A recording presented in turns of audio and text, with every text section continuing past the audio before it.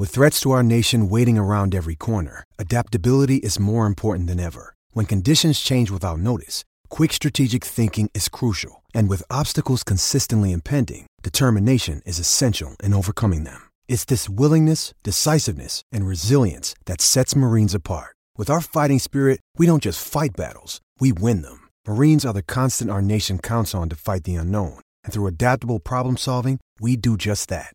Learn more at marines.com. Want to witness the world's biggest football game? Head to iCanWin.com.au, predict Australia's score with a crystal ball, and it could be you and a friend at the FIFA World Cup Qatar 2022 semi-finals, all thanks to McDonald's. Maccas, together and loving it. TNCs apply. Pat and Heels for IMAR Insurance. Get an online quote and instant cover anywhere, anytime. Visit imar.com.au.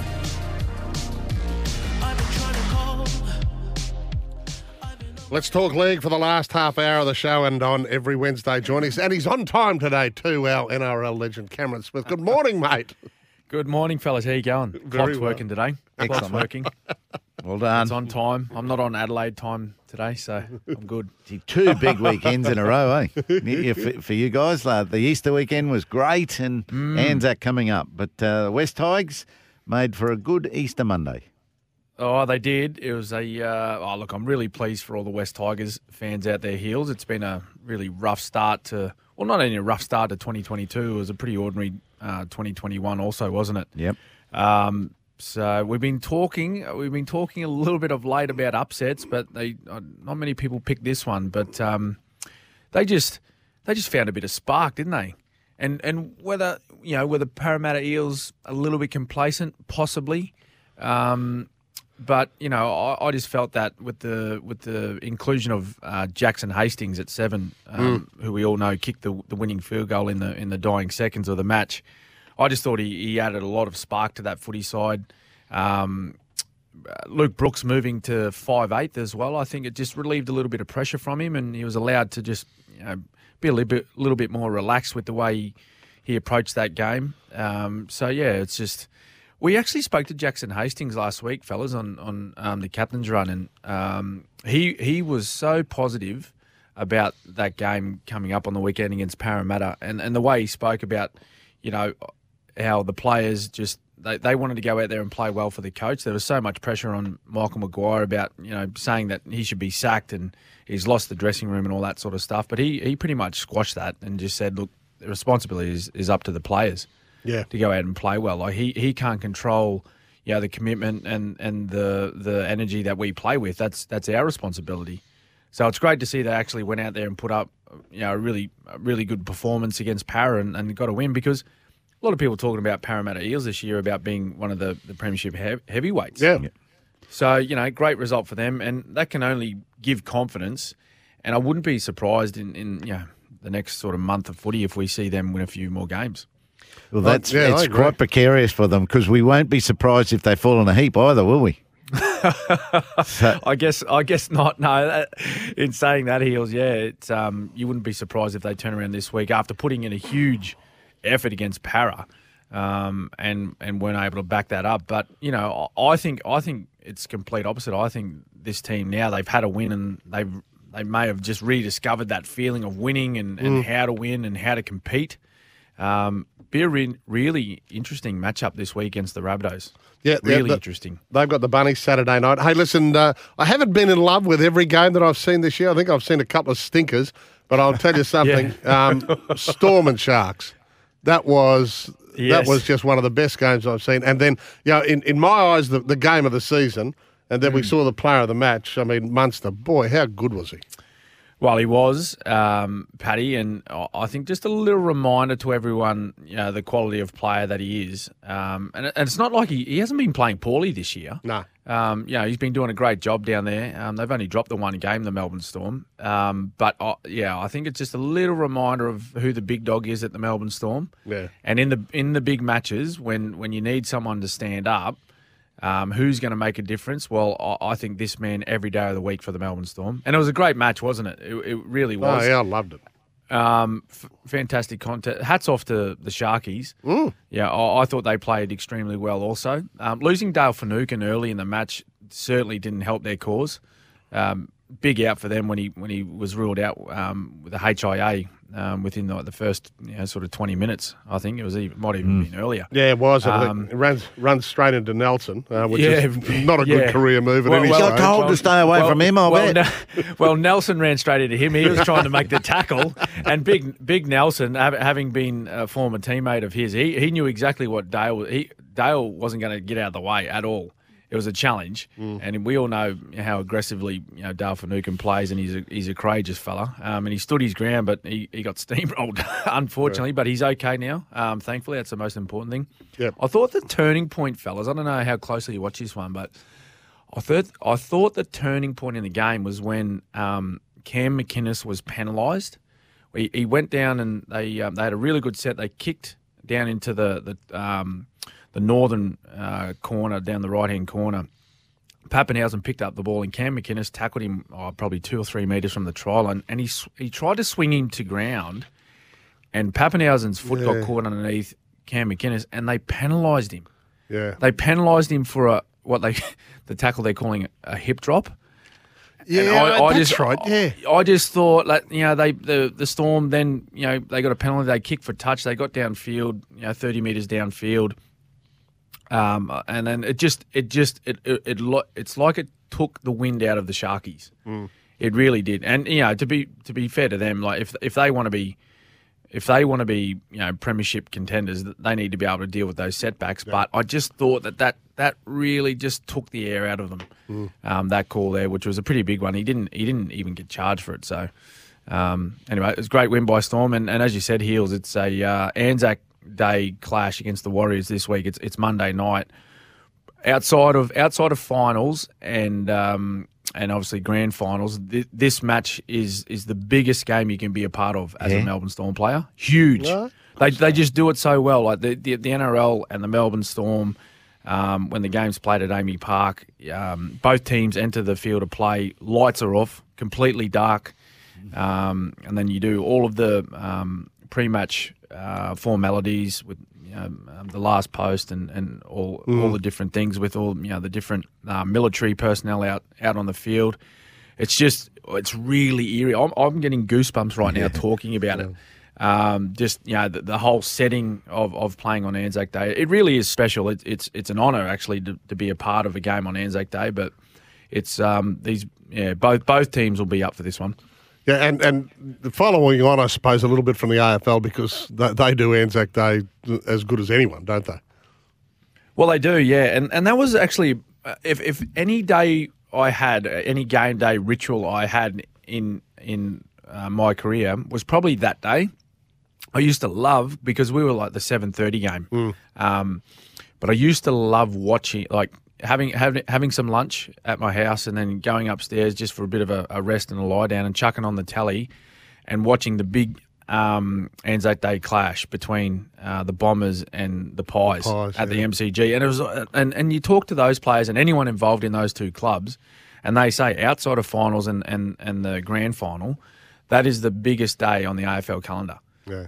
Is the Anzac Day clash. So that was I just remember that was one routine I had out of all the games I played in my career. I used to love sitting sort of watching that play out before I went to Amy Park to play the game I was involved in. Yeah, pretty much every sports spectator in Australia too will be with you, I think. Hey, a quick one here from Muzz. If Cameron Munster is really contemplating leaving the Storm, who should he speak to first, Xavier Coates or the Fox? There's a touch of sarcasm there, Muzz.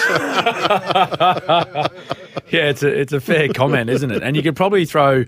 I was actually talking to Bill Slater about this the other day with the Fox and Nick Meaney. Nick Meaney now playing at the Melbourne Storm, who was playing at the Bulldogs last year. So they pretty much traded places without being like a legitimate trade. Josh Addo-Carr was signed by the Bulldogs, and so Nick Meaney was without a club, so the Storm picked him up. They played, 2 weeks ago, and how the tides have turned. Yeah. Up until that point, like it was round 5 they played each other. The Storm beat the Bulldogs 44-0. Nick Meaney scored a try. Josh Addo-Carr didn't. Hadn't scored a try till at that point. Round 5, and we know he's a try-scoring freak, Josh Addo-Carr. But how things can change when you move. Yeah. A little bit different. It's a good question by Murray, but probably a little bit different situation for Cam Munster, where he's an out and out match winner, playing in a specific key position in a team. Who he's got a lot of interest from, particularly the Dolphins outside of the Melbourne Storm. So that just continues to bubble along. And another thing that's bubbling along is a sort of an average offer to Munster. A real haircut. Do you think they would entertain that, the Melbourne Storm, or they'd be more respectful of that in their next offer? Well, Heels, this is what I was saying the other day. Like, it's confusing. It's confusing to think that, the numbers or the figures that we're hearing, where he's going to have to take a haircut of close to $400,000 per year, not over the term of the contract. It's per year from what he's currently on. Given this the performance he put on the weekend, right, which is just a reminder of actually what he does in the big matches for that football side, but also like the comments and the remarks I'm hearing from all of his teammates and the coaches down there over the preseason that they've just had and the start of this year. They're all saying like they've never seen him in a better place, like physically and mentally, after the issues at the end of last year. Yep. Yeah. So the work that he put him through that's a rehabilitation period that he went through, and then into his preseason training, they said he's fit, he's sharp, he's great, he's been outstanding at training, he's had a huge preseason. But then comes the offer where they're asking him to take a huge pay cut. I don't know. It's just it's confusing for me. Maybe the figures that we're being told aren't accurate. Yep. But we're just going to have to wait and see what pans out here. But it's not normal for the Storm to do that. They've thrown the house at Pappenhausen, Grant, Coates and Hughes, basically, haven't they? And that's right. And two of those guys, they've been a part of premierships with the Melbourne Storm in Pappenhausen and Hughes. Harry Grant hasn't. Harry Grant's only played 30 games. Yeah. So, it's a touch over 30 games, but, it's strange to think that a guy that's played a lot more than that, he's creeping up around the sort of 200 game mark now, Cameron Munster. He's well above 100 matches. He's played multiple test matches, multiple state of origins, and excelled in all levels. And he's won multiple premierships with the club. So I guess, for me, that's the confusing part. But, that's why I sort of sit there and think, I'm not sure if all of the numbers that we're hearing are completely accurate. Yeah. They may be. And that's for the Storm to figure out. But also, I think ultimately, fellas, it's Cameron Munster, really. At the end of the day, it's wherever he feels he needs to be post 2023. That's where he'll be. Yeah, we'll come back after the break and talk about this weekend's rounds, because we've got a derby to talk about, Cowboys Titans. We've got the Bronx here with a really good feel-good story with Tamari Martin. But and far be it from me, mate, to pick your Queensland team for you. But Ponga, Munster, DCE, Grant. Boy, the spine looks strong, doesn't it? Can we rest them all now? Stick them in cotton wool for the next month or so. Well, they're all playing really well, aren't they? Which is great for Queensland. And then on top of that, you throw in guys like Ben Hunt, Reed Marnie also. Yeah. They're in really good touch at the moment. Just fingers crossed they stay healthy and they continue to play well, and there'll be a pretty good Maroon side that runs out for that first game, I believe. I don't know whether you're giving us a little hint here. Every time I mention your spine, you keep throwing up Reed Marnie. Hey, I'm just keeping those boys on their toes. Doesn't want to upset anyone just yet, Paddy. Just keeping them on their toes, boys. They'll be in camp. Hey, just quickly, what do you make of the Ponga controversy? I mean, the offer off the table, arguments with the old man, back on the table now. I mean, they're saying that if he does stay, there's repercussions for the Dolphins, I suppose, too, isn't there? Yeah, well, it's another big scalp that they've chased and missed out on if Ponga stays at Newcastle, which I think will happen. It's been like a soap opera, hasn't it? The whole saga with his contract at Newcastle and the old man getting involved and the club not being happy with the dad, so they withdraw the offer for Kalen. It's just all a bit messy, but well, we're hearing that his father Andre went into the club officials, what was it, Monday morning, and apologised for what had gone on and his behaviour and whatnot, and now that now we're hearing that the contract's been reinstated for a 3 or 4 year extension. So it makes sense to me. It makes sense for me that he stays there. He is the club captain. He seems like he's quite happy playing at Newcastle and being in that environment, in that sort of regional town, which it is rugby league mad, but I think it suits the type of person that Kalyn Ponga is, where he can just go out and concentrate on his footy, and they got some a really good squad there that they're building. They're doing some really good things with their football, and they're on the up. So I think they're in a perfect position where if things click for them, they can certainly build a consistent footy side who's playing finals year in, year out. All right, we're talking to Cameron Smith as we do every Wednesday morning here. We're going to be back straight after the break to talk round 7. When making the double chicken deluxe at Macca's, we wanted to improve on the perfect combo of tender Aussie chicken with cheese, tomato and aioli. So, we doubled it. Chicken and Macca's, together and loving it. Ba-da-ba-ba-ba. Available after 10:30 a.m. for a limited time only.